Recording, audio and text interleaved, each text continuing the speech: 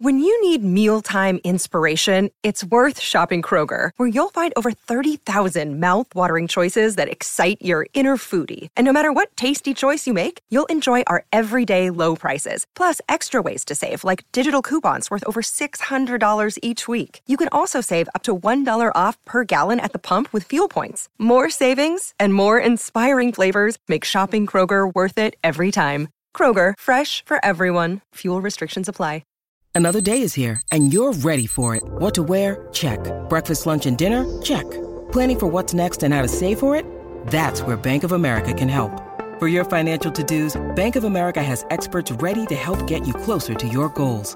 Get started at one of our local financial centers or 24/7 in our mobile banking app. Find a location near you at bankofamerica.com/talktous.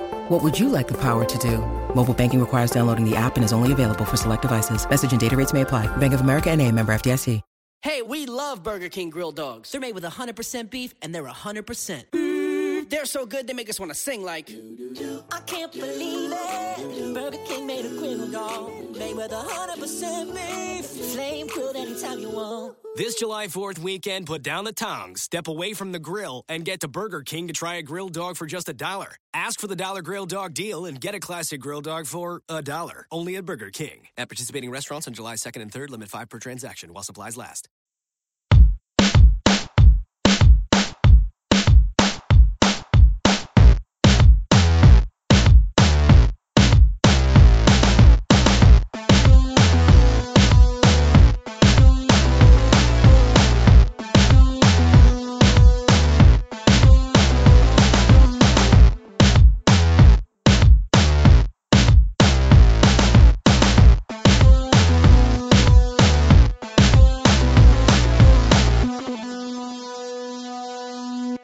Welcome to Real Jam Radio. I'm Daniel Rue, your host, and so happy to have you with us after another extremely exciting week of NBA basketball. I wanted to tie two different threads together this week and actually ended up doing it with two different guests. We have Jack Winter of ESPN's Troop Network, Hardwood Paroxysm, Warriors World, to talk about most of the playoff run, and then also a continuation of the Eliminated Series, this time on the Sacramento Kings, with Jonathan Santiago of Cowbell Kingdom. But first off, we have Jack Winter, and we went through a lot of different topics. Started out with the first round, then went into an extended discussion on the Mark Jackson firing and what the Warriors should do from here and the context for everything, and then a little bit of a preview of what's coming up next. That conversation runs about an hour. It was great to have him on. I've wanted to have him on for a while, and it was great to have that conversation and the sheer serendipity of having our discussion, have this conversation a couple weeks ago, and having it the day after Mark Jackson got fired worked out really well. I loved his take on the situation, and a lot of fun talk in terms of what would be good for a next coach for them and getting into all that. So, as I said, it runs about an hour. Hope you'll enjoy it. Well, thanks so much for coming on. Yeah, man, I'm excited. Like I said, I'm sorry we couldn't do it. I think we talked like a month ago about doing it, and then I just got so busy with recovery and moving back home that, I just kind of let it go by the wayside. But glad we're doing it now. Yeah, glad we're doing it now. So we just finished the first round of the playoffs. Very exciting. And I was wondering, to start off with, what your biggest takeaways were from that first round. We've talked a lot about the parity in the NBA, and people saying how just the first round of the playoffs is indicative of the parity in this league. And, and people who are critical of the NBA say that's what the NBA lacks. There only so many teams have won a title since 2000. Only so many teams have won a title, going back to the 60s and 70s. But I'm not sure this is as great an indicator of parity as we'd all like to believe, probably, as you and I, as analysts of the NBA, and people who are listening as fans. I think it's just more indicative of the fact that the West is so strong compared to the East. Probably the 8 of the, you could probably say 9 best teams in the league now, with the way Indiana's playing, reside in the Western Conference. And I think that's probably the biggest takeaway for me. And we knew it all season long, but then just after such a competitive first round series in the West, any of those series really could have gone either way. I think that's the biggest takeaway from the first round. Yeah, and the other thing that's been interesting with it, and is obviously this could change over the next week or two, is that I like the idea of there being parity or balance. I think balance is a better word for it. I think you articulated a good point there in the first round, and then having that clarify itself in the other round. So basically the idea that there are a lot of teams that are close, and then there might be a group of teams that are a little bit better than those, and then what that would lead to would be a very exciting conference finals and NBA finals, which is, I think that's fine. it would be all right if this round wasn't as close as the other rounds were, just to make sure that it serves the purpose of clarifying, to make sure that the best 3 or the best 4 teams are still left at the end of it. Yeah, exactly. And that's a common criticism of the NBA, is that it lacks kind of the surprise element that college basketball does with the single elimination tournament. And especially when we went to 7 games, I'm not sure when we went to 7 games from 5 for the first round, but that really ensures that the best teams advance. But that's something I love about the NBA, because, you know, when you look back at a season and you look at the conference finalists and the NBA finalists, you'll really get a snapshot of who the best teams were and the storylines throughout a season, just when looking back at stuff like that. So that's something that's great about the NBA to me, and something that, like you said, we'll certainly continue seeing, whether first rounds are as competitive as this one was or not going forward. And as much as I don't like the narratives of individual people and championships, having a more fair system does lead to that being at least a more reasonable discussion, because you're not going to get into those situations, let's say like in NFL playoffs, right, where a team just gets hot for 3 games and wins it. Mm-hmm. You can see that kind of circumstance. In the NBA, teams do not win championships who fail to earn it. You know, you can see not a team other than the most deserving or the best team win. It happens every once in a while. Mm-hmm. I think of that Pistons team that beat the Lakers. I think that Lakers team was the best team in the league that year, but they lost for reasons that were justifiable, and the Pistons earned the opportunity to get there. Right. And I like the idea that the team who wins the championship is going to be deserving of being there, and that when you look at it, you don't go, oh, wow, I forgot that they won. You know, you get those runs in other sports, even as legitimate as hockey is with the 7-game series, it lends itself to streaks and all that. And I think the NBA is the one league where the champion is really legitimate under all circumstances. Yeah, no, I totally agree with you. And like I said earlier, I don't think that's a bad thing at all. I think that's a good thing. And I think that's one of the best things about our league, is that when you look back, the champion is the champion for a reason. And it's because they were likely the best team. If not from start to finish, they were one of the several best teams from start to finish. Like if Miami wins this year, even though they kind of had a middling for them regular season, we'll know that they were one of the 3 or 4 best teams all year long. And, you know, we assumed that they'd get there just based on their talent level and what we saw from them the past 2 or 3 years. And, I mean, I love that about the NBA. People don't, but I think if you're an avid follower like we are and, you know, like our listeners are, I think that's something that, you know, we really appreciate. One of the questions that I asked the people who were on the pre-playoff podcast was that different players rise to different levels of fame in the playoffs. You know, guys can go from being unknowns to household names and from household names to stars. Are there any players that you think have made that jump in the first round, and are there any that you expect to do it in the next couple? You know, I mean, the first name that comes to mind, obviously, and, you know, it's not going to surprise you when I say it, is Damian Lillard. And, you know, being Bay Area people like you and I are, I think we're, you know, both pleased about that. Damian's from Oakland. But, you know, he just had a dominant first-round series against the Rockets. He was efficient. I don't have the numbers right in front of me here, but I think it was something like 26-7 with some really, really strong efficiency numbers. And obviously Patrick Beverley was kind of hobbled during that series, and we all know about the Rockets' problems with help defense.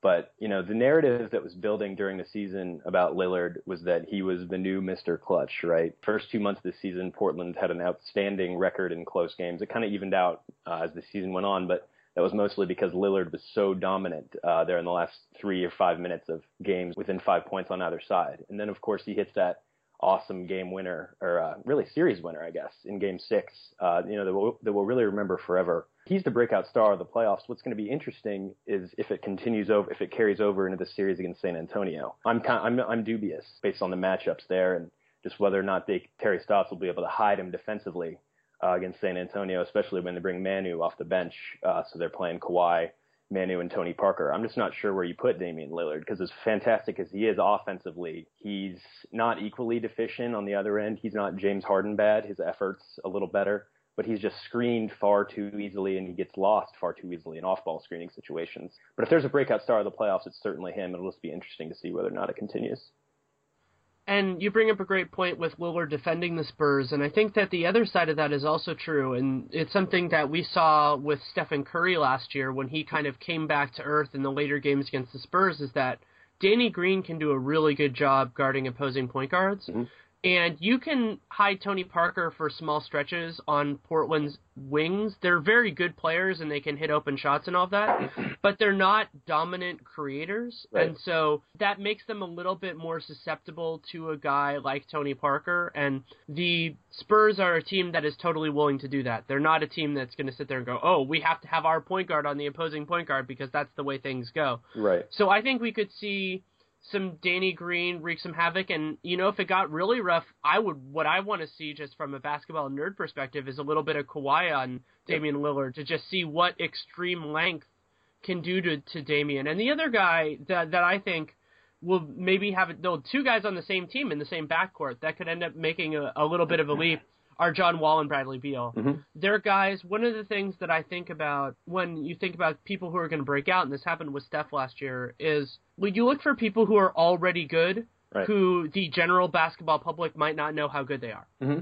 Yeah. And I think that applies to both Beal and Wall. And I got to cover them the end of last year from when John Wall returned from his injury and was starting again. My first game I covered there was his first start, and then I left at the end of the regular season and ended up covering the Warriors playoff run. And those guys are incredible talents that are still trying to figure out exactly how good they can be. And they're getting a really nice opportunity with the flawed Bulls team and a disintegrating Pacers team.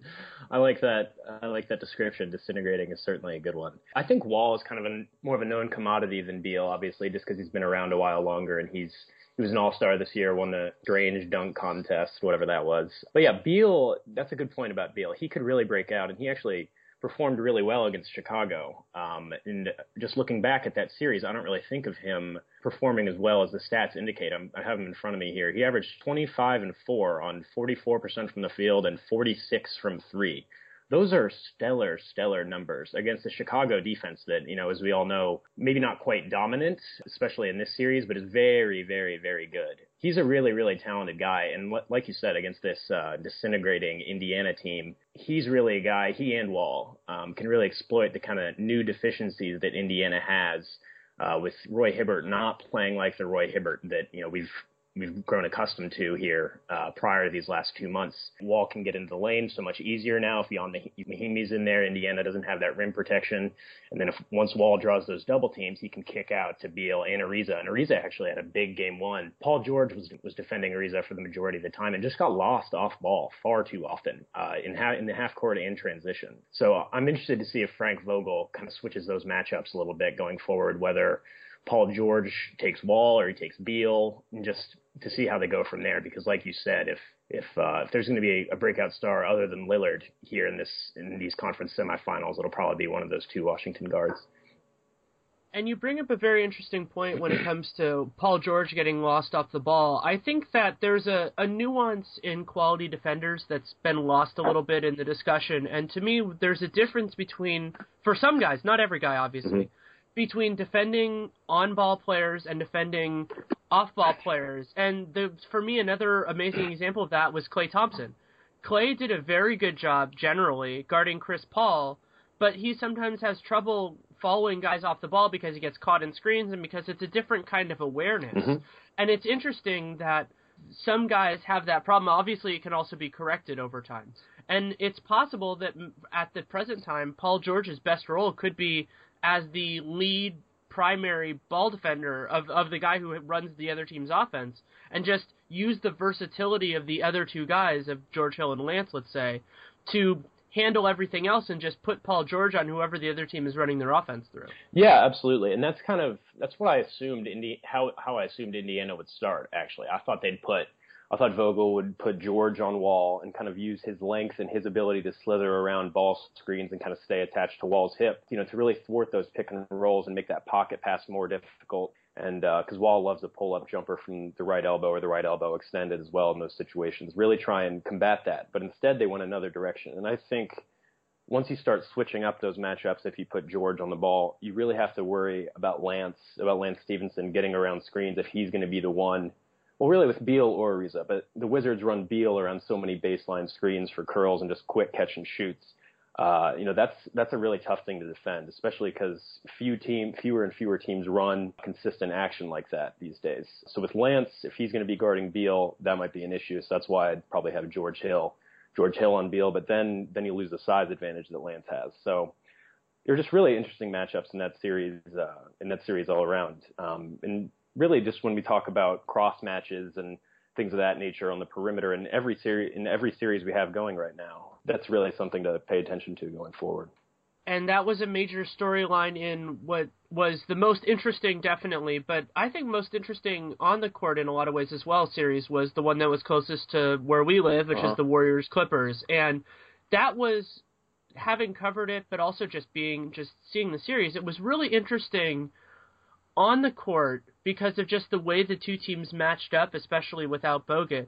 But to see also that these are human beings that had to deal with the absolute insanity that was surrounding them, and to a point surrounding both teams, was a good reminder of how sports is more complicated than people think. And, you can't run it in a simulator because you have to see how these things work out. And I think we learned a lot about Doc Rivers, too. Yeah, I mean, it really, for me, it just confirmed what we already believed about Doc and Chris Paul and that locker room. If there was a coach and player combination in the league that would be able to better handle a situation like that than Doc and Chris Paul, I'm not sure what it would be. They just handled it with such grace and such composure. And there was such opportunity for knee-jerk reaction there, and I'm not surprised that they went a different, more measured direction while still, being strong with their convictions and beliefs in the situation.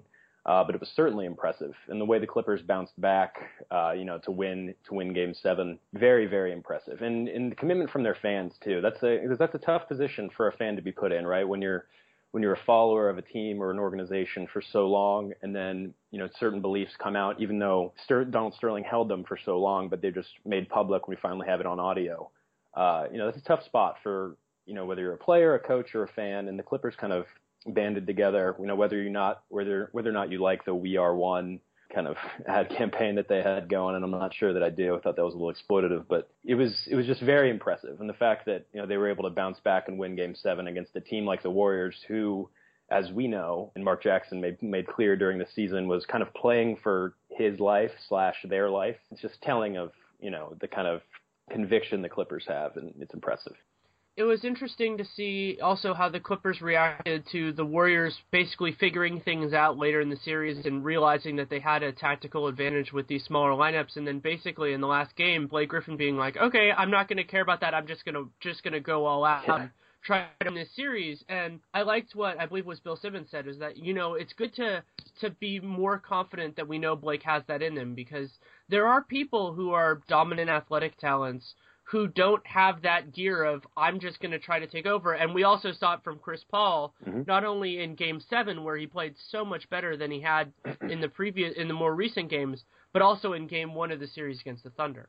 Yeah, absolutely. And just while we're on the topic of Doc, just really quickly, I wasn't a fan of him for Coach of the Year. Or not to say that I wasn't a fan. I didn't think he was one of the top candidates. But looking back now, and you see how much Blake and DeAndre Jordan have improved, I think that speaks to Doc's ability to motivate and make players believe in themselves more than anything. Because like you said earlier, basketball, it's played on the court, obviously, but there's so much that goes into basketball and how players play and how they're motivated and why they're playing a certain way that we don't get to see, whether it's in the locker room, whether it's at home, and other things of that nature. And Doc is just obviously just a supreme motivator, whether it's kind of the outlandish statements like calling DeAndre Jordan our Bill Russell or the new age Bill Russell like he did before the season, or really motivating Blake, ensuring that Blake develops into the player we've all hoped he would be when Chris Paul was out, and kind of giving him more latitude and responsibility to bring the ball up the floor and almost play a more point forward role. DeAndre and Blake just have grown so much this season, and I think it's why the Clippers are going to advance to the conference finals here. Yeah, and I like to think of that, the role of a coach, in terms of maximizing the talent that he has, both from a physical standpoint and from a mental standpoint. And yes. I think that's the amazing thing about Doc Rivers, is I think all of his guys are in the right mental frame of mind, and I think we saw a different DeAndre than we'd seen in other years. But also on the court, I mean, he basically, it seemed like he gave Blake more all the time, and then he used Chris Paul's injury as an opportunity to test out what Blake could really do and to see if he could do more. And then the most important part, and this is the difference between Doc and a lot of other coaches, is once he learned that he had that, he used that to his advantage for the rest of it. And actually, that really helped the team when Chris Paul's injury started catching up with him because he had another guy Yes. who could run the offense and who could initiate at various times, and they would use Redick because Chris Paul wasn't physically able to do it all the time. And so not only did he build the confidence in a player, but he also gave himself a safety valve in case his team's best player couldn't do what he usually does. Yeah, and that actually works out well for what we've been meaning to discuss here. And it's, Mark Jackson was fired yesterday. We know this.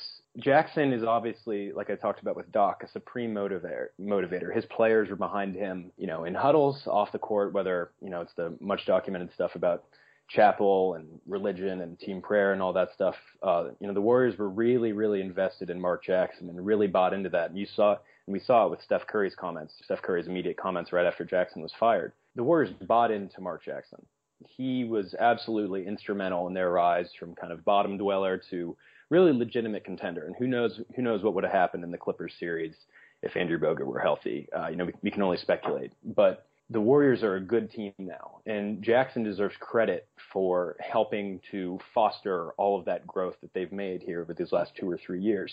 But to say that there isn't a better coach out there to develop their kind of on-court synergy, especially offensively, you and I and Nate Duncan and Ethan Sherwood-Strauss like to talk about the Warriors' complete reliance on exploiting the so-called mismatch and isolations in the post, and just how really just kind of grating that is to watch for a team built this way. It's things like that really, off-the-court stuff notwithstanding, that when I think of Jackson and why he was fired and whether or not I agree with the decision, I keep coming back to, yes, I can see it, because the Warriors, as talented as they are offensively, sometimes they just got far too bogged down. So Jackson deserves credit for the Warriors' growth and their culture and their identity and building them up into this team of confident, good players. But I'm not sure that he's the best coach to lead them going forward once they've reached a point of contender. Someone needs to push them over the edge, and it'll be interesting to see who it's going to be. I agree with all that. I think that what struck me about Jackson in pretty much every phase of him is that it feels like he's going to do his thing, and that he wasn't particularly adaptable to the unique circumstances that presented itself unless absolutely necessary. He didn't really fiddle with Harrison Barnes at power forward until David Lee got hurt, and he actually had to do it because he had no other options. He didn't really fiddle with the lineup, the Curry, Clay, Iguodala, Draymond Green, Bogut lineup. They played 71 minutes together, and then we didn't actually get to see it in the playoffs. And you saw that with the way that he used matchups, and what struck me at the time, I wrote a whole rant on this at the time, was he said this line that stuck with me for the whole season about how they ran at the end of the Oklahoma City game at home that was won by an Andre Iguodala game winner after Westbrook hit that crazy shot, one of the best games of the year, that he said every post-up to David Lee is a quality possession. And I was thinking to myself, that's true on certain teams. If you want to think of that as your philosophy, David Lee is a very good basketball player. But you have to understand that you have one of the best offensive players in the world in Stephen Curry. And so when you have Stephen Curry, that play is not a quality possession because Stephen Curry has a different strata, and he can do things that other people can't do. And it seemed that as much as Jackson supported him and supported him as a player and as a person, he never fully embraced or understood what he had and how to maximize that. And that's the real challenge for the next coach, is that as great as Stephen Curry has been, he has been intensely underutilized offensively by Mark Jackson in this coaching scheme. Yeah, I mean, it's really tough to argue otherwise. Steph has had a lot of responsibility here the last 2 or 3 years, but he should be carrying the load that a prime Steve Nash did in, the mid-2000s with the Phoenix Suns. He's that type of transcendent offensive player. Everyone knows what kind of shooter he is. He's arguably the best shooter in league history. I believe that he is. But just from a playmaking and passing standpoint, his court sense is just unbelievable, and it's something that's so easily overlooked when you just, when you see the pull-ups in transition, the step backs and things of that nature. But Steph is really an all-court, all-encompassing offensive point guard, and just the gravity that he creates just because of his mere threat out there is something that the Warriors didn't take advantage enough of here these last 2 or 3 years because of their reliance on, like you said, David Lee post-ups and even post-ups by Andre Iguodala or Klay Thompson or even Harrison Barnes if they got a so-called mismatch on a smaller player in the post. And hopefully we see a more freewheeling kind of freewheeling kind of offense from the Warriors here going forward, no matter who their coach is. And I think that begins with Steph having the ball in his hands more often and giving him more latitude to make plays for himself or others. And the other part of that latitude to me is getting more space from the power forward position, because it opens up abilities on the floor. And Steph has gotten a lot better at exaggerating and initiating contact to get to the foul line. And if there's less congestion, that will be a lot easier for him. And also, while David Lee is a great passer, there are certain points when he's not a great ball mover. He does those kind of those quick touch passes, and he's wonderful at those. But once he's kind of settled into his thing, it's more likely that the ball is going to go to the rim. And that's fine. That's why I think he's a wonderful second unit guy who plays units, because he's an efficient offensive player. It's just that what you constitute as efficient is different when you have Stephen Curry, because he's ludicrous. He's an insane player. And the other interesting part of that is when you're thinking about this team in the broader conceptual stand is, okay, I think Andrew Bogut is a wonderful compliment because he can be the anchor of the defense like Curry is the anchor of the offense. But thinking of how you want the other three positions to go can get really complicated, and that's where you need a firm vision. And the other flaw, I think, with the Warriors in some ways was that there wasn't enough understanding by Bob Myers of how Jackson was going to run his rotations, because if you're going to run hockey substitutions, which is what Jackson did for better or for worse, and everybody pretty much knew that, then you're going to need a more logical second unit than what they had, because basically, in some ways, when you're buying groceries, you have to know what your chef is going to do with it, because if you have a chef who's going to throw it all in a gumbo and who's going to do something like that, there's certain ingredients you don't want to put in there. Right. But if you're gonna have somebody who's gonna use a little bit more of a deft touch, and they're gonna make different dishes and they're gonna adjust based on what customers want, then you want something else. And I feel like in some ways that while that obviously is a frustrating part of what Jackson did, at another point it's a failure of Bob Myers. Yeah, and this is a good opportunity just to talk about, whether you agree with Jackson's firing or not. It's really irrelevant, right? Because what matters is whether or not the visions of the front office and the coaching staff aligns completely. And that clearly didn't happen with Jackson and the Warriors. And as time went on, it got worse and worse and worse. And whether you want to talk about all the off the court stuff or on the court stuff, like we're just discussing now, basketball in the NBA, it's like any other job, right? If someone is performing admirably at their job, performing well, but for whatever reason they don't agree with something that their boss believes, then there's grounds to fire that person, whether or not, no matter how successful they are. And so just because so much attention is on something doesn't necessarily mean it's any different than any other job situation like this. You bring up a good point when you talk about Bob Myers. Ideally, who knows what was going on, the dialogue between Jackson and Myers, but the second unit that he kind of constructed almost on the fly this season, with so many moves that were made in season and then last off season, it just wasn't enough to get it done. And it didn't jive with the way the Warriors were playing, with their starters, and then especially once injuries caught up to Lee and Bogut. And that's something that obviously needs to be addressed going forward, because the Warriors bench, individually there might be some talent there, depending on your thoughts on Jordan Crawford especially, and the development of Harrison Barnes, I think we're all disappointed with. But Barnes is a valuable player. We all know the merits of Draymond, obviously, and hopefully, I think we both agree there. You mentioned it a few minutes ago, that this new coach, whoever it is for the Warriors, kind of buys into small ball the way Mark Jackson should have. And it was just so obvious that Mark Jackson should have. And then we even saw it once Bogut got injured. To be honest, I thought the Warriors were dead without Andrew Bogut. On the Clipper Blog Live podcast, I picked the Clippers to sweep the Warriors without Andrew Bogut. Obviously, that didn't happen, and that just speaks to how dominant this team can be with Steph Curry as ball handler when they can space the floor with three shooters and another big man around him. And hopefully that's what the new coach will do. Yeah, and the other point that feels like it needs to be in here is that idea of the congruence between the front office and the coaching staff is also one of the big market advantages that the Spurs have, is that people talk about, you want to replicate what they do. One of the best things that they do is that, partially because of Popovich's experience as a GM and that he was there before he went to the coaching spot, is that there is an understanding top to bottom of what they want, what they're looking for, and how to incorporate new people into that. And if you want to try to replicate what the Spurs do, that's really how you do it. And the really interesting possibility with that, to me, is the Phil Jackson, Steve Kerr synergy in New York, if they can get there. No, yeah, absolutely. That really can't be discounted. Just like you talked about, the synergy and that congruence between the front office and the coaching staff. And it's something not easily duplicated. You can't fake it. And the Warriors and, Joe Lacob and Bob Myers on down the line to Mark Jackson didn't have it. And, that's something that really needs to be there. And despite I think I'm trying to think of the right adjective here to describe the on-court results for the Warriors over the past 2 years. I think solid isn't quite good enough. It's probably a little better than solid, whatever adjective that would be.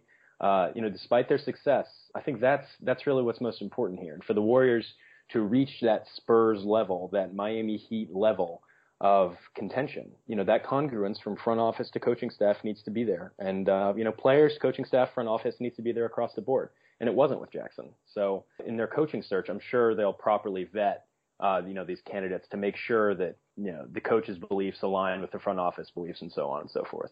Agreed. And there's a point in there that's also really interesting, and you talk about how the Warriors did and trying to find the right word, is that the other complication with it is that they were so much better than they had been previously, and so you had this fan base that had just been beaten down by disappointing season after disappointing season, and basically our entire adult lives other than the We Believe team. Right. So you have these fans that are thinking, wow, this is the best that we've been, this is so great. But then you also have this feeling, and I think a lot of fans might, if they really if you want to use the Star Wars phrase, search their feelings, understand that this team could have been better than what they were. And that's the really complicated difference with this Warriors team, is that they were better than they've been, but that they could be better than they are. And that's a really complicated thing, and I think that the other team that is dealing with this in a more longer-term perspective is the Oklahoma City Thunder.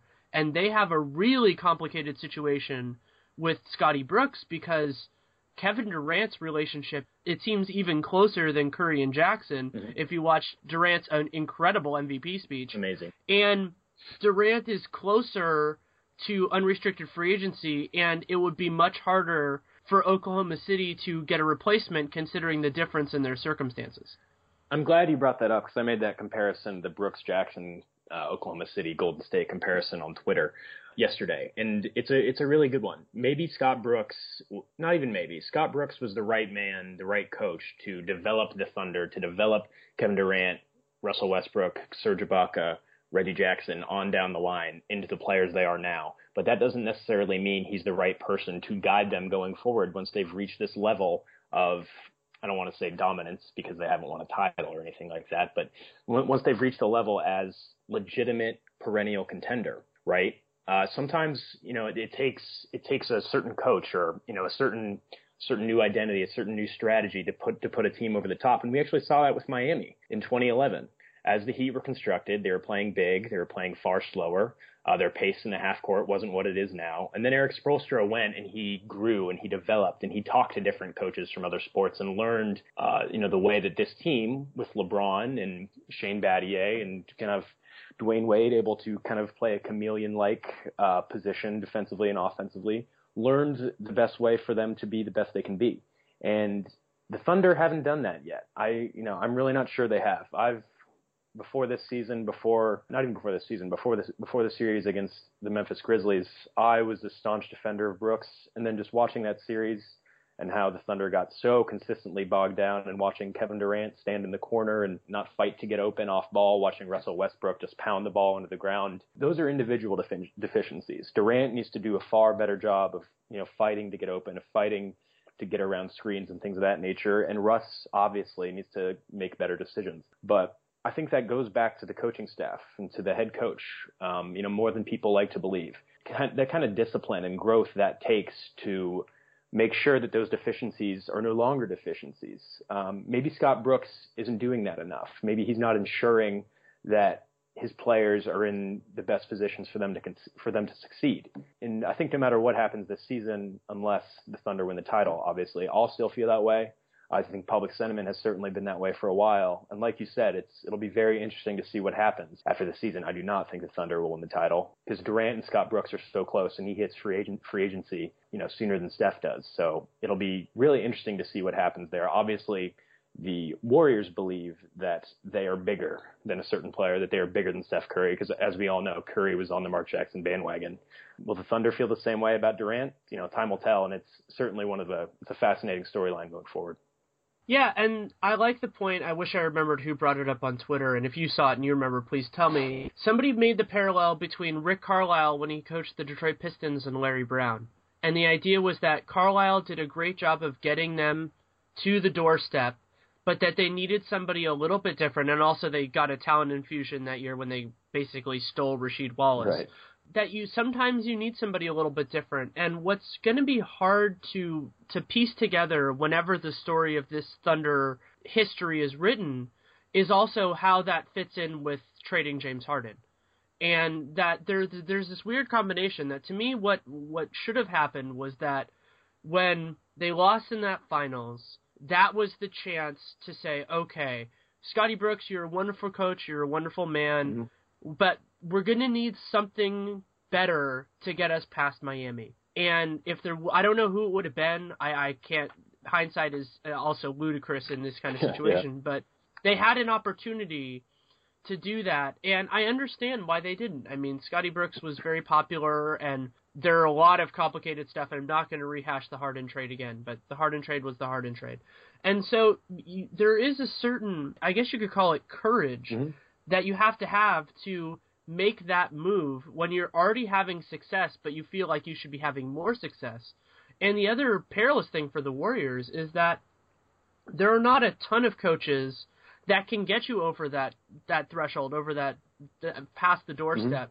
And they're going to have to make the right decision, because the challenging thing about basketball is that your peak, whatever that peak is, doesn't last for very long. And the Warriors have made decisions in terms of acquiring Bogut, acquiring Iguodala, and keeping David Lee as a part of this to shorten their peak, but ideally elevate it, to make it so that they'll be better for a shorter period of time. And they basically, to me, they have 3 years.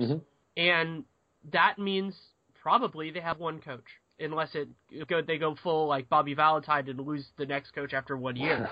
So they have that, and they have to understand the gravity of that they have 3 years, because 3 years from now, they're going to have a lot of players who are going to be free agents who they might not want to re-sign, and they're going to have one superstar player who could do whatever he wants. Yeah, I like what you said about the Warriors' three-year window, because it is real. I mean, it's time now, as early as this next season, when we need to start worrying about the decline of Andre Iguodala. He's got so many miles on his body, and his is the game kind of rooted as cerebral a player as he is on both ends of the floor, especially defensively. His is a type of play rooted in just awesome quick twitch athleticism, right? And he's 30 years old right now, and obviously, that's not too old. But the Warriors are paying him. Let's see here, they're paying him $12 million basically a year until 2017, and then and over that same time period, they're paying David Lee $15 million a year, and they're paying Andrew Bogut $12 million a year until 2017. So they're locked into this core, and what will decide how far they can go, as much as who the next coach will be how players like Klay Thompson and Harrison Barnes and Draymond Green develop. And even Festus Ezeli is a guy that we forget about sometimes because he missed the entire season. He showed some good flashes his rookie year, ones that I really didn't think he was capable of. He obviously has trouble even catching the ball offensively, but defensively he could be a stalwart. Not, I don't want to say in that Bogut mold, just because to expect any player to develop the type of mental capacity, just that kind of innate, decision making that Bogut has defensively. That's a little irresponsible to project any player to develop that. But the Warriors have some good young pieces as their kind of core older guys grow and will, likely start declining. And what's really going to matter is the development of those younger players and how long the Warriors can hold on to them. And it'll certainly be interesting to see. So we've talked a lot about potentially for the coaches and all of that kind of stuff. Who, if it were your decision, and sadly enough it's not, who would be on your list and who would be your number one, let's say they were interested? I mean, it's Stan Van Gundy, right? I mean, that's a very popular call, and how likely it is that he even considers taking this job, who really knows? I think it's unlikely that he probably comes back to coach this season or this next season, let alone takes the Warriors job because of his brother's relationship with Mark Jackson, and likely his relationship with Mark Jackson. I doubt he'd want to violate that contract, unspoken contract among coaches, but he's my first choice. And then another name that kind of has been thrown about just a little bit, but not as much as I anticipated, and that some people might not like, is George Karl. I think just with the personnel on hand for the Warriors, I really think he'd be a great choice. What about you?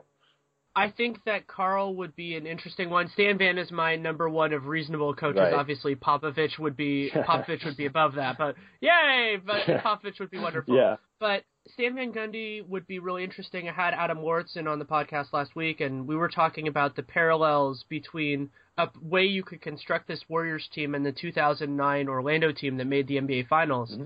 And I think that there are some scheme similarities, but also the big difference between that Orlando team and this Warriors team is not the gap between Dwight Howard and Andrew Bogut. I don't think that's huge, but the difference is that Stephen Curry is a better offensive player than Stan Van has dealt with in a long time. Yeah. I mean, obviously he had Dwayne Wade when Dwayne Wade was a freak in that sense. Mm-hmm. So he has had quality offensive players, but I feel like he could do the most with this team, and he's definitely a possibility. It'll depend, on what they're doing.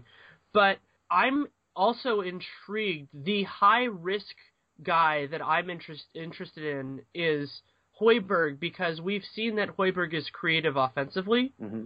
and he has some of those weird benefits that Jackson has, that he's a name that players might already know, mm-hmm. and he seems like a personable guy. So I think of the people, if, let's say, Stan Van is off the market, I think that Karl's an interesting one, though my criticisms of him have always been that I think he's really bad at making adjustments. Mm-hmm. I think that he has bad instincts in that sense. But holy Moses, would that be a fun team to watch, at least in the regular season. Exactly. The idea, I think, behind George Karl or D'Antoni in that same sense is that they would be so dominant at what they did well that the other stuff wouldn't matter. And right. The part that I think is most interesting about this Warriors team, and we've danced around it a little bit, is that I feel that any team that has Andrew Bogut, Andre Iguodala, and Draymond Green will be fine defensively. As much as the players buying in and playing hard, and the Warriors had a pretty good scheme defensively, so I feel like that'll work itself out. Unless you're killing them offensively because you're having them work too hard, you're going to have a good defensive team as long as those guys are at least moderately healthy.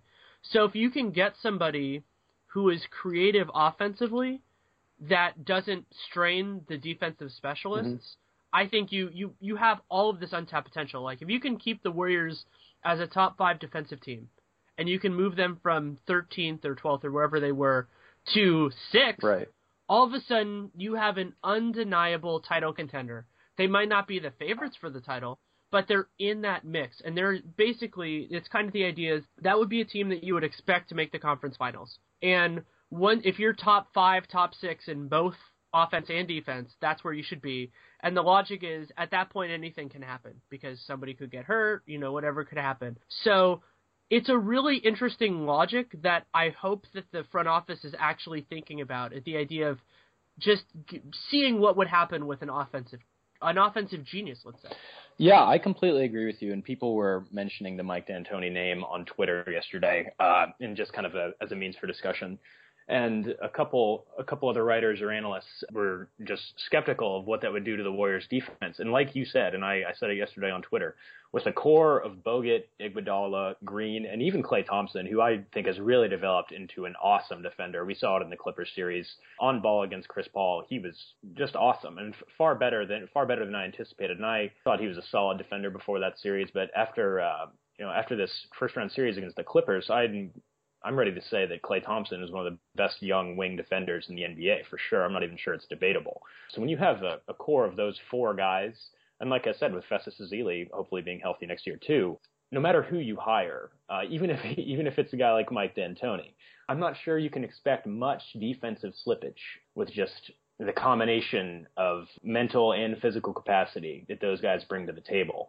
I don't think the Warriors could fall far defensively. And obviously they're talented. They're talented on the other end as well with Steph and Clay and, Iguodala and, and even Bogut, for what he lacks as a finisher, he's a fantastic passer and just a really creative playmaker from the elbow and the top of the key. And then we all know the merits of David Lee and Draymond, and hopefully Harrison Barnes will develop a little bit. I think there's just so much potential for the Warriors to be, like you said, one of those teams that's top 6, top 7 in offensive and defensive efficiency. And I think, I'm looking it up real quick, there were only 2 teams in the NBA this year who were top 7 even in both offense and defense, and it was San Antonio and Oklahoma City. And, that's something to aspire to. If you're an organization, aspire to what the Spurs and the Thunder are doing. We see it time and time and again. You hear it over and over again. So that's why George Karl is a favorite candidate of mine. And you mentioned Hoiberg. I went to the University of Kansas, so I'm a Big 12 guy, and Iowa State plays in the Big 12. He has a tendency to rely on isolations just a bit much coming from the Mark Jackson years. Obviously, he would, he'd evolve as a strategist and as a coach once he gets to the NBA level. But that just gives me just a tiny bit of hesitance. But other than that, and that's just a minor bone to pick, and certainly not something to expect would be a problem going forward if he were to be named Warriors coach. I think he's a fantastic candidate. And along those same lines, as a guy who doesn't have NBA sideline experience, Steve Kerr is another popular name that's been mentioned. Obviously, we talked about him with the New York job, and he's getting some traction as a name for the Warriors too. That's another interesting option. So we'll see what happens. What do you think of Kerr? Because my thought on it is actually very similar to what I said ripping the Mark Jackson hire when it happened. Of the idea that he seems like Kerr. The difference between Kerr and Jackson is I think Kerr is more intellectually interested in basketball in that sense, but you're running a risk because it's something so different than what he has done. Mm-hmm. And as we talked about in the 3-year window, if it's going to take Kerr a year or two to really get it, then that cuts a year or two off the window. And so it could work. I think in a lot of ways I would describe him as the highest variance play of the reasonable options. So it could really work. I could see him being a championship level coach. But at the same time, it could be that the patience that they would give him would effectively cut 2 years maybe out of the window of the 3 years. Yeah, that's a really good point, and that's actually something I like to talk about a lot, is that we don't think of coaches improving the way we do that we think players improve, and that's it's flat out wrong. Just like anything else, no matter what you're doing, coaches can get better at their jobs. We see it from year to year.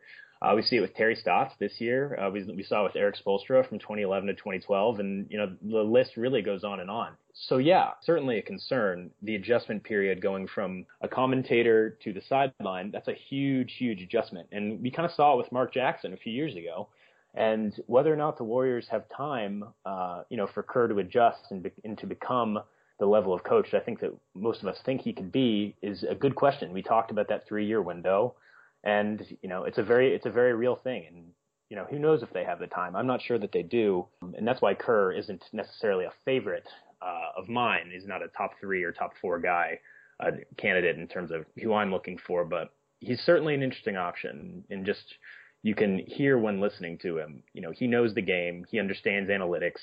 And even though he kind of broke up the 7 seconds or less Suns when he was general manager by acquiring Shaquille O'Neal and kind of playing with 2 bigs more often than those Suns were accustomed to, he understands the merits of small ball too. He talks about it with the Thunder constantly when he's doing their games, when if they need to get Kendrick Perkins off the floor and slide Durant to the 4 and spread the floor and create mismatches that way. Kerr is obviously a bright basketball mind, and like you said, it's just whether the Warriors decide that he has the just natural acumen for coaching, so the adjustment won't be so big that next year will be lost. And, who knows? We'll see.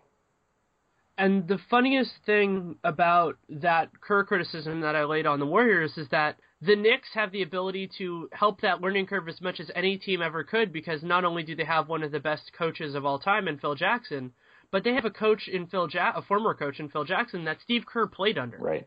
So when you're talking about an adjustment, there will be no terminology problems. There will be no issues with that. And also the Knicks they're not going to be great probably for a couple of years. I mean, I think they'll be better next year than they were this year. Mm-hmm.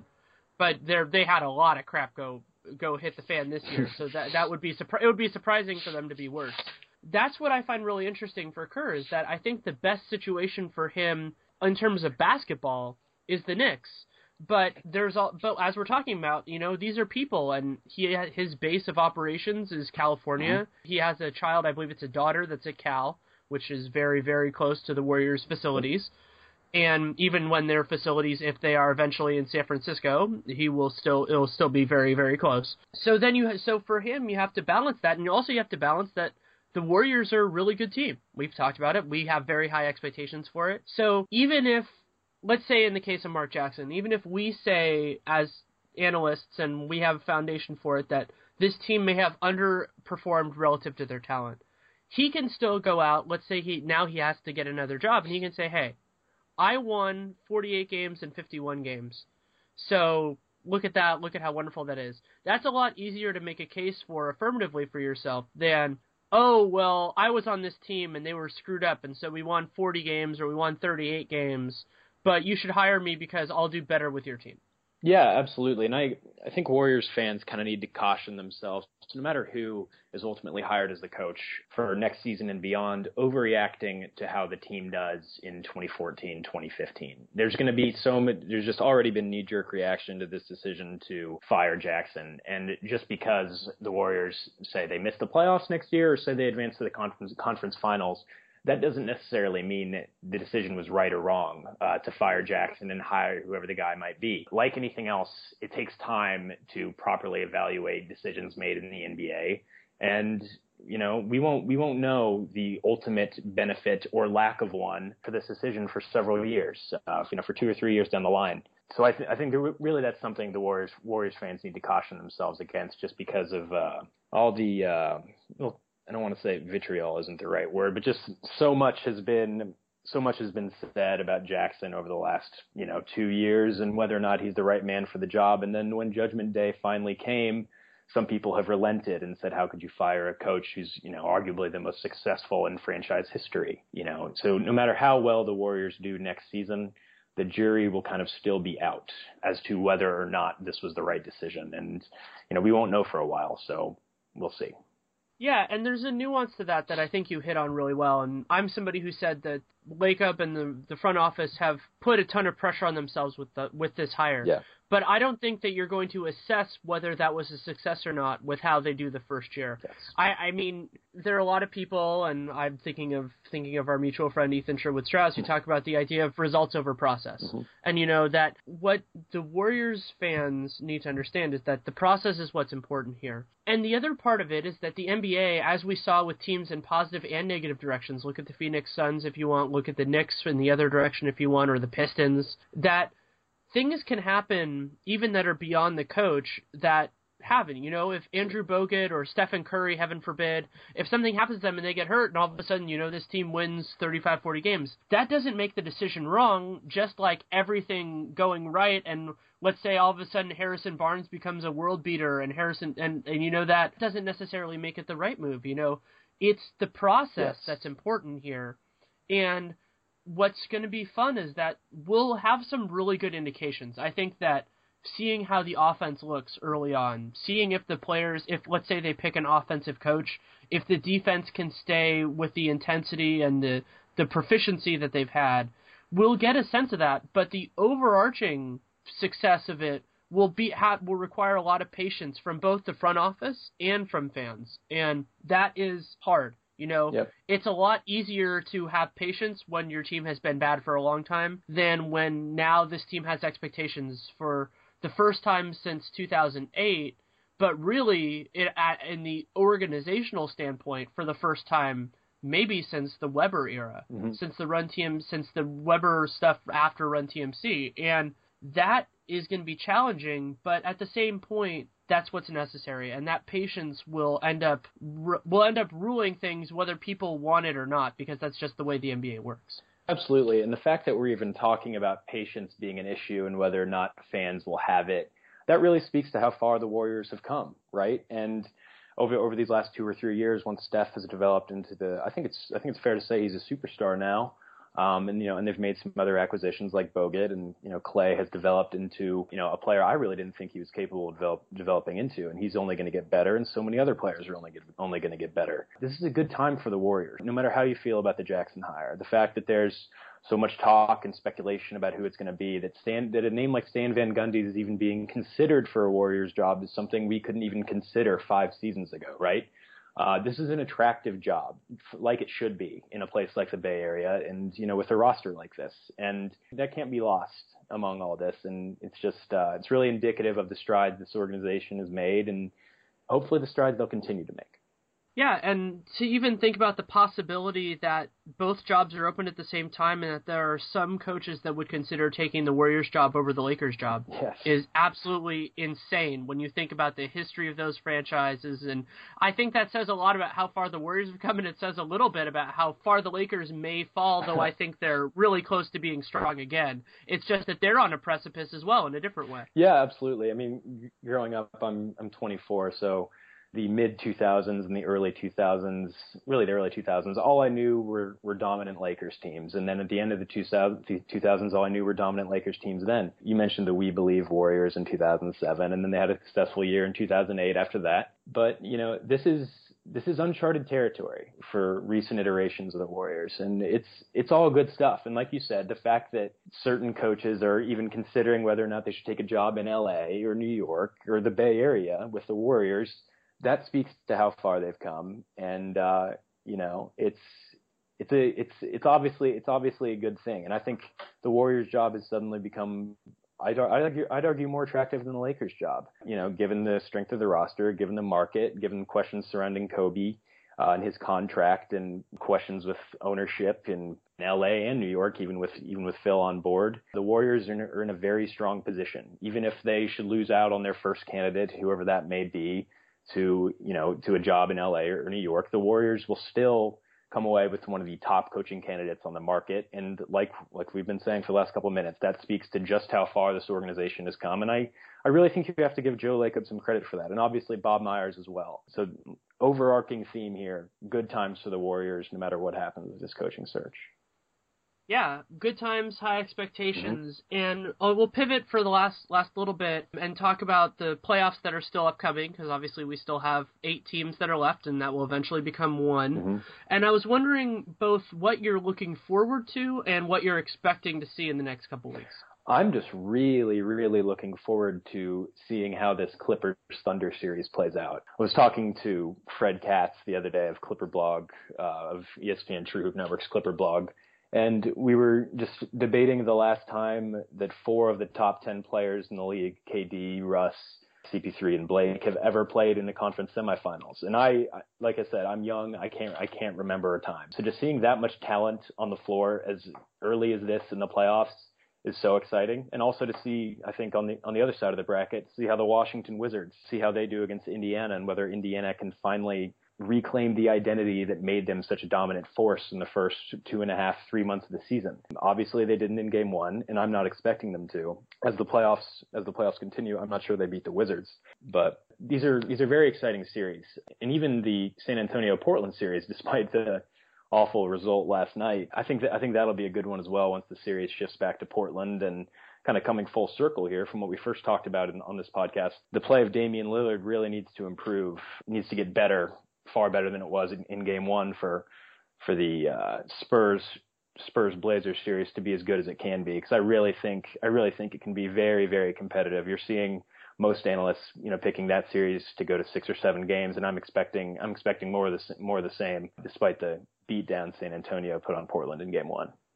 Yeah, I think those are all excellent points, and Lillard definitely does have the ability to take a big step. And to me, the other thing that I'm looking forward to beyond the Clippers-Thunder series and what that means for a lot of different things in terms of the balance of power of the conference is I think we're going to get conference finals and hopefully an NBA finals that are going to be absolutely exhilarating, because there's so much talent, not only on the court but on the sidelines. And I think that one of the really nice things about what we could be getting into here is that Miami, the Spurs, and the Clippers in particular are all incredibly good teams that are all incredibly well coached.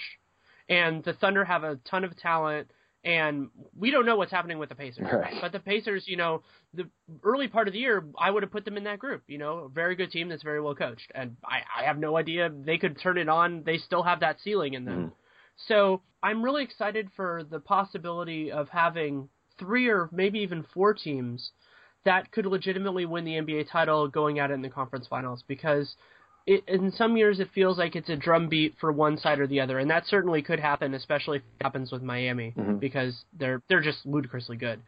But the possibility of, let's say, if it ends up being Spurs and then the winner of Thunder Clippers, that series, I'm going to try to kill any plans I have to make sure that I can watch all those games, because it's just going to be awesome. And we had such a great round one that it might, even if the worst case scenario for round 2 beyond injuries is that, there are a bunch of blowouts, it ends pretty quickly, that still lends itself to an awesome 3rd and 4th rounds. And that's worth being excited about as well. Oh, absolutely. The Western Conference Finals, no matter who advances, will be absolute must-watch TV, as you say. I'm not expecting, I can't say the same for the East. I think Miami will not walk into the NBA Finals, but kind of, I guess, jog, I guess might be better. I don't think they'll have any problems with Brooklyn, despite some awesome personality matchups there with KG and Pierce and their relationship with LeBron and Wade. I'm not sure that's a competitive series, and no matter who advances, if it's the Pacers or the Wizards, I think the Heat make relatively easy work of them. But the Western Conference Finals should be absolutely epic, no matter who makes it. I'm expecting the Spurs and the Clippers to advance, and then whoever advances to meet the Heat in the NBA Finals. I chose the Spurs before the playoffs. I'm sticking that way. And what more could we ask for than a rematch of one of the best in my opinion, was the best finals I've ever seen. Last year's the 7-game epic series between the Spurs and Heat. I'd love a rematch of that. Whether or not that comes, or the Clippers or even the Thunder advance to the NBA Finals to face Miami, we're in for a fun ride, and it's already been great these last 2.5, 3 weeks. Yeah, and one of the fun things about this Miami team is that there's a history basically with everybody in them. Yeah. So, if it's the Thunder, there's plenty of history there, and you also have the Durant-LeBron thing. If it's the Spurs, we know that. And if it's the Clippers, that has a lot of legacy and broad implications. That also raises the profile of Chris Paul and Blake Griffin, which certainly makes the league. And also, that series might end up pivoting on DeAndre Jordan. Yeah. And how crazy is it if somebody had told us 8 months ago that DeAndre Jordan might end up being a pivotal player in the NBA Finals? I mean, it says something about him, and as we were talking about before, it says something about Doc Rivers I just find any potential matchup with Miami just absolutely fascinating from a basketball perspective, and from even if you want to call it an emotional sports writer perspective. Oh, no, I totally agree with you, especially that part about the emotional sports writer perspective. Just seeing, I mention it pretty frequently. One of my favorite moments from last season, or really since I've been covering or following the NBA my entire life, was after Game 7, Miami sealed it, the clock runs out, and Popovich immediately embraces LeBron and Wade, and then LeBron and Wade embrace Duncan, and that really speaks to the kind of sense of togetherness and sense of identity and sense of culture that basketball promotes. And it's awesome. And once you get, LeBron's kind of at the center of all of it, right? And no matter who Miami advances to face in the finals, like you said, there are storylines there with every single team left in the West. And, I'm really, really excited to see how it plays out. I picked San Antonio to beat Miami in 7 games before the playoffs. And despite, San Antonio's struggles with Dallas in round 1, I haven't seen anything to dissuade me from choosing them, from sticking with that prediction. And my ultimate dream is for San Antonio to win Game 7 over Miami, and then for Pop and Timmy to ride off into the sunset as kings of the NBA. As much as we'd miss them, I just think that'd be an absolute storybook ending for arguably the best coach of all time, and arguably a top 6 or 7 player of all time. So we'll see what happens, but we really, no matter how this ends, and no matter how we get there, no matter how we get to the end, you can't go wrong. It's been great, and I really think it'll only get better. That's a beautiful thought, and coming on, a pleasure talking with you, and hopefully we'll get to do this again soon. Yeah, Danny, thanks a lot. It was fun, man. Thanks again to Jack Winter for coming on. You can read him at Hardwood Paroxysm, ESPN's True Network, including Warriors World and various other places on the internet. He gets his stuff around there, which is great because he produces really good content. You can also follow him on Twitter at Armstrong Winter. That's ARMSTRONGWINTER. And to close out the episode, we have Jonathan Santiago of Cowbell Kingdom, which is a part of ESPN's True Network. And I've had him on before. He's incredibly knowledgeable about the Kings, and they have a particularly interesting offseason. We get into things from Rudy Gay's big decision and the Kings' big decision with Rudy Gay if he opts out, to Isaiah Thomas, and he had some really interesting ideas on their draft that I really had not considered, and a discussion on DeMarcus Cousins that took me by pleasant surprise as well. So that conversation runs about 25 minutes. I think you'll enjoy it. The other thing that I wanted to add in is that we actually recorded it as they were prepping for the Golden State Warriors game against the Clippers on the past Thursday. So that means that there is ambient noise, which is unusual. I actually kind of enjoyed it as I was listening to it in editing, but it is different, so it comes in a couple minutes in, but just be ready for that. But the conversation itself is wonderful. I learned a lot from it, and it's part of the reason why I legitimately love doing the Eliminated Series, to understand these teams with somebody who's so much more intricately aware and involved in more the day-to-day of the franchise. Well, thanks so much for coming on. Hey, thanks, Danny. Appreciate it. So when we're going through the Kings, what I thought would be first is to give people a little bit of a lay of the land in terms of the important free agent decisions, and we'll leave Rudy Gay out for a second because we'll talk about him later. So to me, the notable first guy is Isaiah Thomas. Yeah. How do you see that working out, both in terms of what you would want to do and what you think the Kings will do? It's tough, man. I mean, we did a Cowbell Kingdom podcast recently with James Herbert, who writes for SB Nation, covers the Raptors up in Toronto, and he's a big Isaiah guy. And I had asked him, what do you think the range is for his potential contract? And really, I think it's going to be dictated on the market. And off the top of my head right now, I can't really think of too many teams that need a point guard at this point, or a starting point guard who's 5'9". The only team that kind of comes to mind that, could use that type of talent is the Lakers right now. They may have some cap space, but even then, it'll be tough. I think that with Isaiah, it'll range around. I mean, he could make as low as maybe $5 million to as high as maybe $10 million. It wouldn't shock me if somebody offered him a contract starting at $10 million or lower at $5 million. And it really does depend on what teams see him as. Do they see him as a starting point guard, or do they see him as a backup point guard? And yeah, that gets into the big question, because while it only takes one team, we have seen that restricted free agency can be, let's say, unconventional and unpredictable in that way, that a guy might have a market that deteriorates, and the other part of it is that we don't know if teams are going to want to save their money because it looks like the 2015 class is going to be very big. So that's another factor. And do you expect that the Kings will just see what the market bears out and just kind of have a number in their mind of saying, okay, maybe we go to 4 years at $8 million a year, and then if it's above that, then you say just congratulations, enjoy your new team? I think this is going to play out a lot like Tyreek last year. Last summer Tyreek Evans was a restricted free agent as well. Pete D'Alessandro had a decision to make there regarding Tyreek, and he signed the offer sheet with the New Orleans Pelicans. And, the Kings had an opportunity to match, and they decided not to match. They did the sign and trade for Gravis Vasquez. And they clearly had a number on Tyreek Evans. They valued him at a certain number, and the New Orleans Pelicans offer exceeded that. So I think it is a very similar situation. I can see Isaiah Thomas, going out there, getting a contract that is probably too rich for the Kings' blood, and they decide to part ways with him. And besides, right now, I don't think that they're kind of in a position of power with Isaiah, him being a restricted free agent. They don't have to necessarily go out and try and sign him or lock him up right away once free agency starts. I definitely feel like their main priority once the free agency period starts is going to be Rudy Gay and getting him back in Sacramento.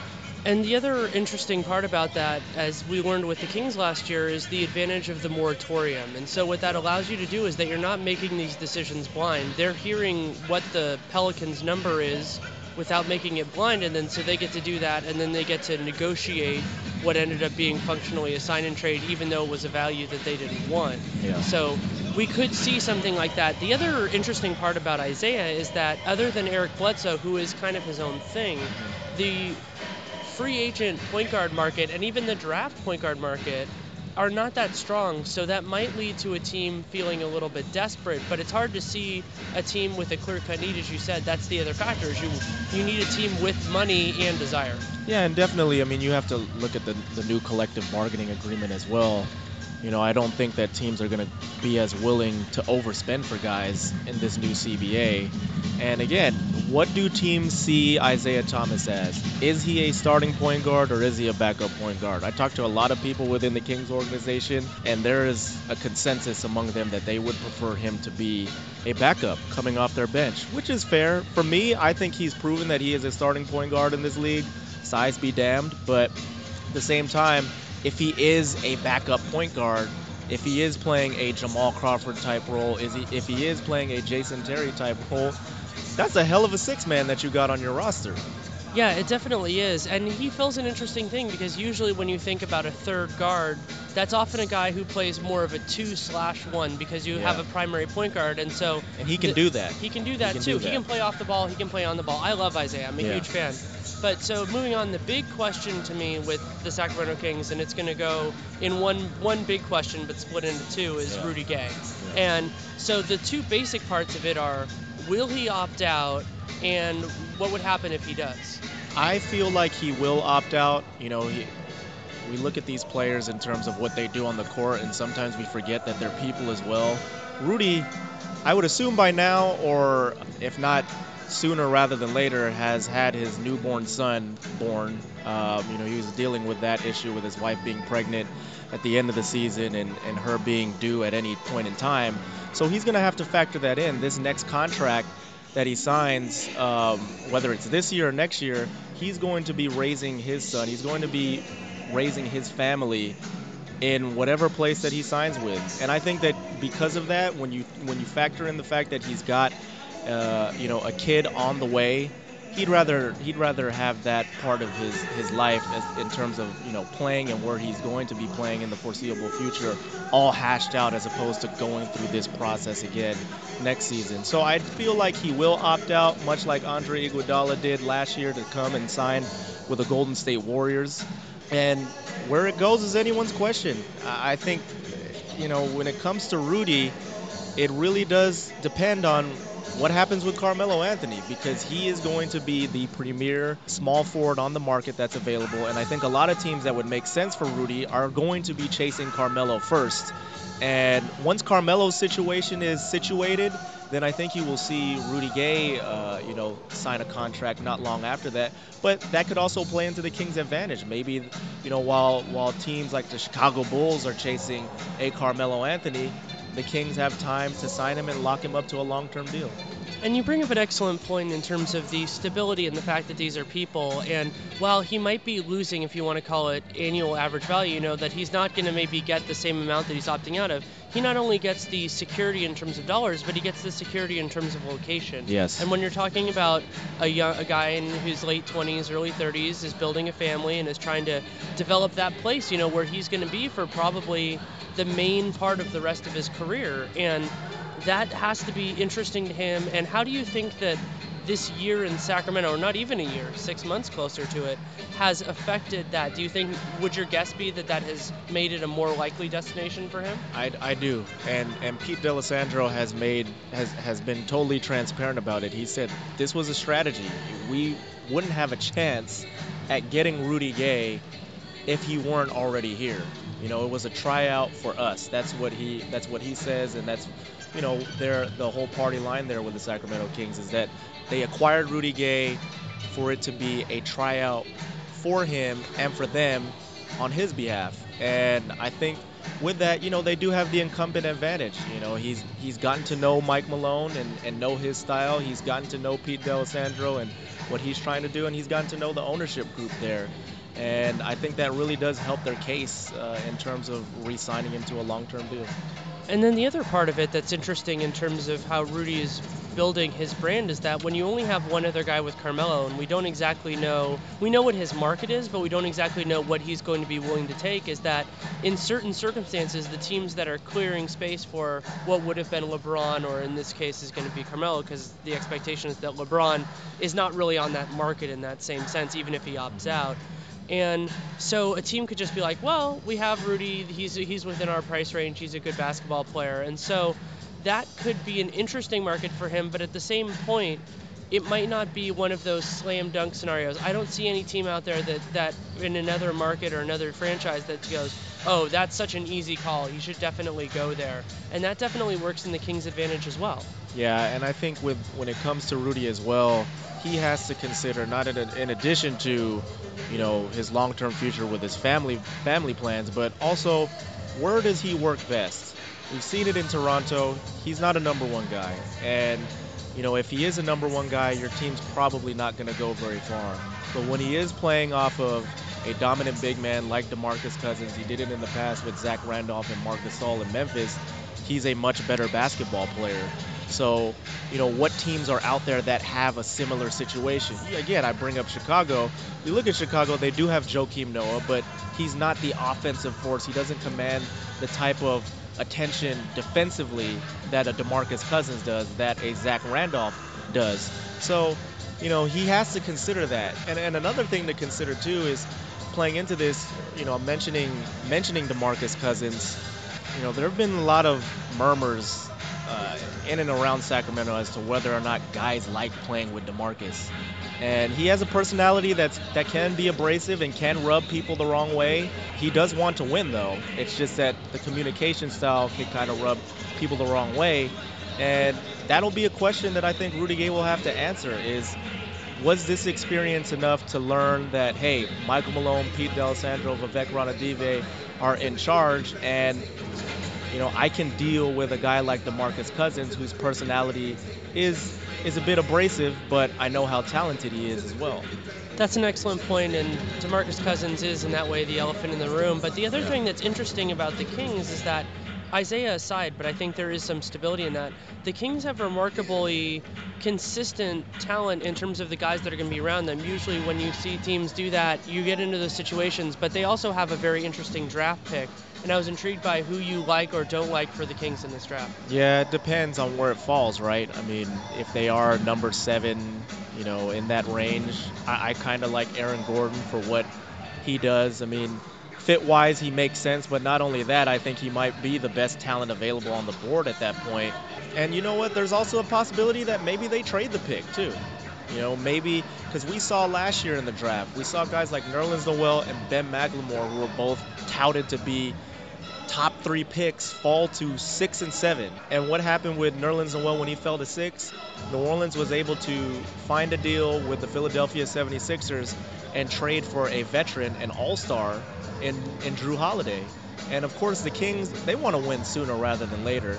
And if you have the pieces, if you have a DeMarcus Cousins, you have a Rudy Gay, and you get Isaiah Thomas back, that's a formidable trio. They're the first trio in the NBA history to score 20 points per game each. So you have a trio there. You can add another guy, another solid veteran, and you're talking about a team that may not be as far away as everybody thinks. Okay, so they have that, and then that's definitely interesting about the possibility of trading the pick, because I hadn't considered that very much, but it does make sense if they're happy with their core, and their core is a little bit, they're not on the old side, obviously, but they're, and they're in that young veteran phrase, if you want to think about it, guys who are getting onto their second and third contracts. So if you could add a guy in a similar circumstance, considering how highly touted this draft is, you could probably find an interesting player, especially with Sacramento's interesting salary cap situation, that they have some complementary contracts and things like that. If they needed to throw a Reggie Evans or Jason Terry into the trade, they could do that. Yeah, they could definitely do that. There are possibilities there. I mean, a guy like Jason Thompson, whose contract is, looked at as not very attractive, but if you package that pick along with it, you might be able to flip it into something. Do you think that there would be a possibility of, I guess you couldn't really do that with Isaiah Thomas because of the thing, but you could definitely get an asset for him similar to what they got with Grievous Vasquez, and if you can turn that into something else, then you could maybe get a 6th man or an 8th man that would be very useful on a team, because as we know, you need quality depth in your rotation in order to be a competitive team, especially in this super strong Western Conference. Yeah, definitely. If Isaiah does walk and they let him sign with another team, I don't see them just letting him sign outright without a sign and trade. Maybe they get a guy in that deal, much like they did Gravis Vasquez out of the Tyreek deal, or maybe they get a pick or something like that. Who knows? And then the other interesting part with Kings, as I mentioned, they have a lot of stability in terms of the guys with DeMarcus and everything, is that because of the combination of that and Sacramento being Sacramento, getting a guy on a longer-term contract isn't the same thing that it was somewhere else. And so I think about a guy like Courtney Lee, that Boston was looking for cap flexibility, and that's how they moved him and did the Jarrett Bayless trade. A move like that for the Kings, getting the longer contract but getting a quality guy, would be a very logical complementary move to possibly trading the pick as well. Yeah, I definitely could see that coming. They are a team that is in search of veteran help. And if there are guys like a Courtney Lee type out there that they can trade for, and you do have Travis Outlaw, as you mentioned, you have those guys' contract, Travis Outlaw, Reggie Evans, Jason Thompson, specifically Jason Thompson's contract, the biggest amount. But a guy like Travis Outlaw, who makes roughly around $3 million, is an expiring deal next season. You could possibly flip him for somebody who a team might be looking to just kind of get out of that contract. Yeah, and we've seen that. I mean, and if the Kings end up with cap space, depending on how guys move, they can use that as an asset. We saw what Utah got for basically renting a little bit of space for a year, and that was a pretty solid value. I mean, 2 unprotected picks. Who knows what the Warriors are going to be 2 years from now? I mean, they could be a very different thing. And the thing that's fun about the current NBA is that everything is an asset if you have it correctly, except for bad money. And what the Kings just need to be focused in that sense is just not adding bad money to their books, and they can do that. I mean, that's something that can be done in the current CBA. In the current CBA, with the contract length, that's another interesting thing, and I'm thinking about that in terms of Isaiah, because there seems like a very decent chance that he could get a 3-year contract with the 4th year as an option year in one direction or the other, and that's also a much more workable deal than the 5- and 6-year deals that kind of plagued the last CBA. Yeah, I could definitely see a situation where, the Kings, again, try to move a guy like Jason Thompson, even a guy like Carl Landry, who they just signed last year. It hasn't really worked out. They do have 2 of those contracts that aren't very attractive, but again, if a Carl Landry can bounce back from his surgeries, the injuries that he battled this season, and a guy like Jason Thompson too, again, I mentioned him being a contract that's not very attractive, but I think he's been in the wrong place. He's been the wrong fit for this team. And he's a talented player. I think he's a talented guy who can help out a team that's possibly contending right now. I mean, we're here in Oakland right now. Wouldn't Jason Thompson help the Warriors bench right now? He'd help the Clippers too. I mean, the Clippers, you see a lot of teams that are looking for that 3rd or 4th big, and that's definitely something that's interesting. The other guy that I'm fascinated with the Sacramento team is Ben McLemore. And do you expect him to be a starter on this team next year, or more of that super sub 6th, 7th man type role? I think Ben could possibly start again next year. Do they want to get another guy to come in, a veteran shooting guard with experience to come in and kind of be the placeholder? Yes, that was what they wanted out of Marcus Thornton, and they didn't get that out of him.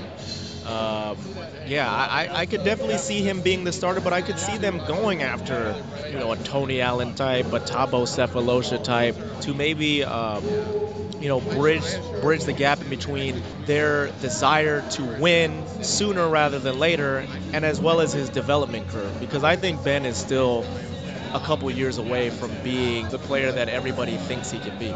And the other factor in that, and I think about this a lot from the 2-guard spot as opposed to the 4, is that you could have somebody that helps have an imprint defensively, and Mike Malone is a defensive coach. I was around him when he was on the Warriors, and I think he needs that guy who can create the identity. And you talk about Tony Allen, a guy who can personify at least that end, because you have the offensive talent. Even if Rudy Gay leaves, you probably have Isaiah and DeMarcus, who are both very talented offensive players. So you need that guy who everybody can kind of build around, and I've seen it. You see it with the Warriors with Andre Iguodala, and people say that the league is built around rim protection, and I agree with that. But a perimeter defender, especially a versatile one like Thabo, could be a very useful thing for this team and kind of clean up some of the messes that have made the defense a little bit too loose over the last couple of years. Yeah, when you look at the Sacramento Kings, they've got a lot of talent. They have players. It's just that they don't have necessarily some of the players or the type of talent that Michael Malone needs to turn this team into a defensive-minded squad, and it just takes a couple. You don't need every single player 1 through 5 being a great individual defender. If you can get one, if you can get a veteran guy who can kind of lead that effort and teach these guys, I think that's kind of what you need. And if you can also, as again, we talk about their defense, we talk about the shooting guard position. What about the idea of bringing in a shot blocking big man? That's why we look at a guy like Aaron Gordon as being a decent fit for this team, because they need defense out of the power forward position. They need somebody who is going to protect the rim. DeMarcus Cousins has gotten better. He did improve, I think, in terms of shot blocking and defense last season, but they need a little bit more in their front court. And also, to me, getting a backup true center that could be a defensive guy, and maybe you could play him a couple minutes with DeMarcus as well, would be a nice little thing, because then you can get a little bit of that identity on the second unit and then build that into more confidence for the starters maybe. And you can see that, get a guy, and if they blow up in that role, I know he's not in this draft, but a guy like Willie Cauley-Stein, just somebody who can be more of a pogo stick, who can block shots, and then maybe you play him 5 to 10 minutes a game with DeMarcus, because you can do that a little bit in today's NBA, just for a little bit, and do that, and it'll be really fun.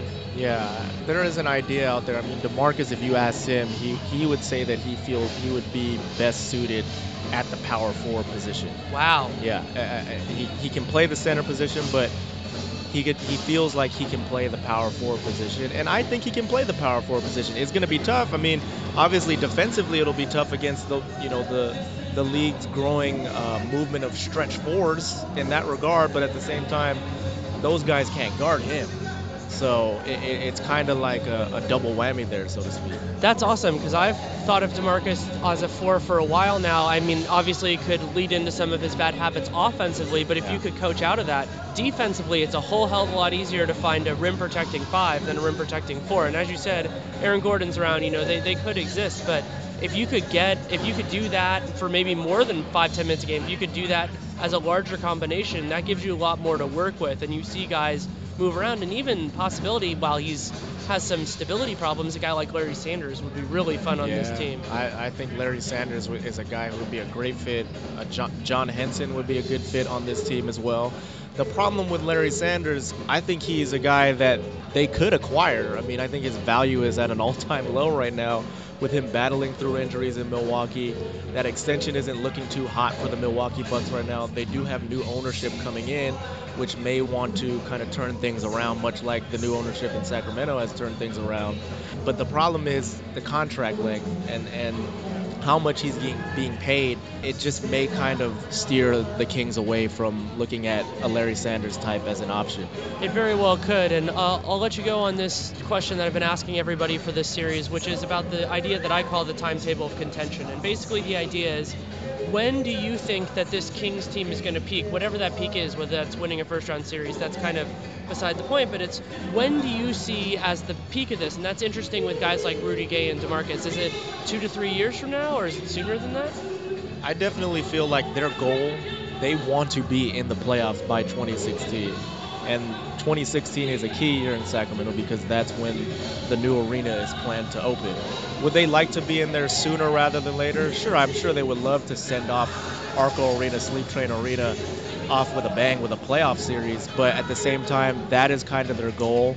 They want to be good by then. Will they win a playoff series by then? I don't know, but they do have a lot of talent, and you look at a team like the Phoenix Suns that won 47 games this year, didn't make the playoffs, but it's not like they're an incredibly talented team. If this team can figure out how to play together, and we talked to Michael Malone on our podcast recently as well, talking about how this team these players need to find a way to play for one another.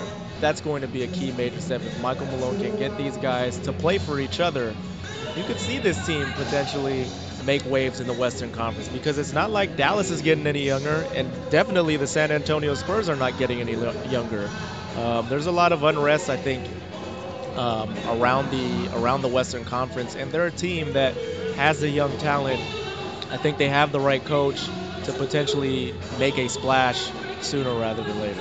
The other thing that could be a major help for the Kings is that we have a new commissioner, and he's shown a greater willingness to changing the playoff format. And it's entirely possible that being the 10th best team in the West isn't going to be a death knell like it was in the last, let's say, 10 years. Yeah. And so that could be a situation where maybe the Kings are the 9th or 10th team in the West in 2015, 2016, and that means that they're in the playoffs because we've gone to a top 16 format.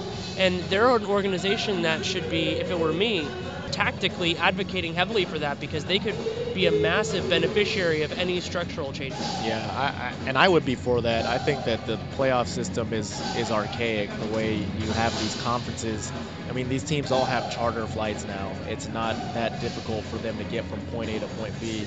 I think the way this was set up in terms of the conference system was more catering to when players and teams used to fly commercial, to make the air travel much easier for them. But it's not difficult for these teams to get on a plane. And plus, if you're going to the best 16 teams in the playoffs, now you know that you're going to have the best 2 teams in the NBA Finals. So, hopefully, I would like to see that change made under Adam Silver, and I wouldn't be surprised if he, if that's something that he pushes forward with, because he seems like a very progressive guy. Absolutely. It would be great for the league, and it would be great for the Kings. Thank you so much for taking time. It's been great to have you on. Thanks, Danny. Thanks again to John Santiago for coming on. You can read him at Cowbell Kingdom, which is part of the ESPN True Hoop Network, and you can follow him on Twitter at It's John Santiago, ITSJON SANTIAGO. And thanks again to Jack Winter for coming on. It was a pleasure to have him. You can read him at Hardwood Paroxysm, Warriors World, and ESPN's True Hoop Network more broadly.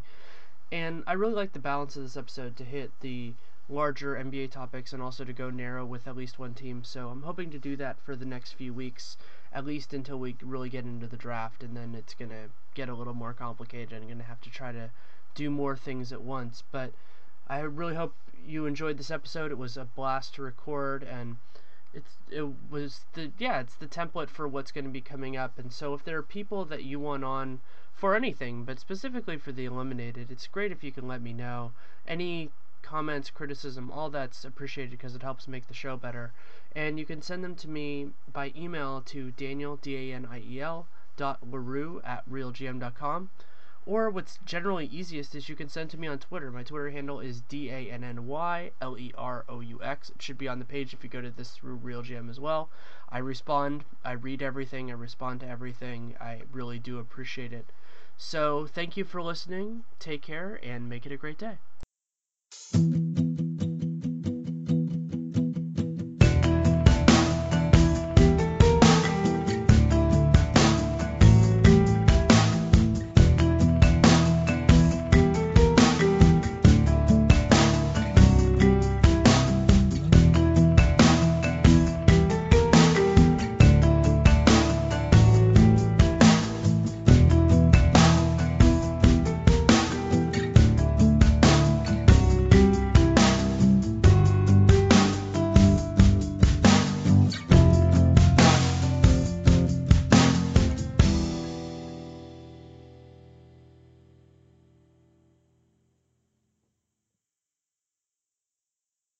A Napa guy knows not to judge a man by his car's multicolor paint job or absence of modern gadgetry.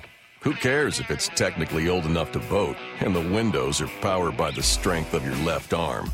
Your monthly payment is zero, and it'll stay that way. Because with over 400,000 parts and a little Napa know-how, you can keep anything on the road. She may not be pretty, but she's all yours. That's Napa know-how.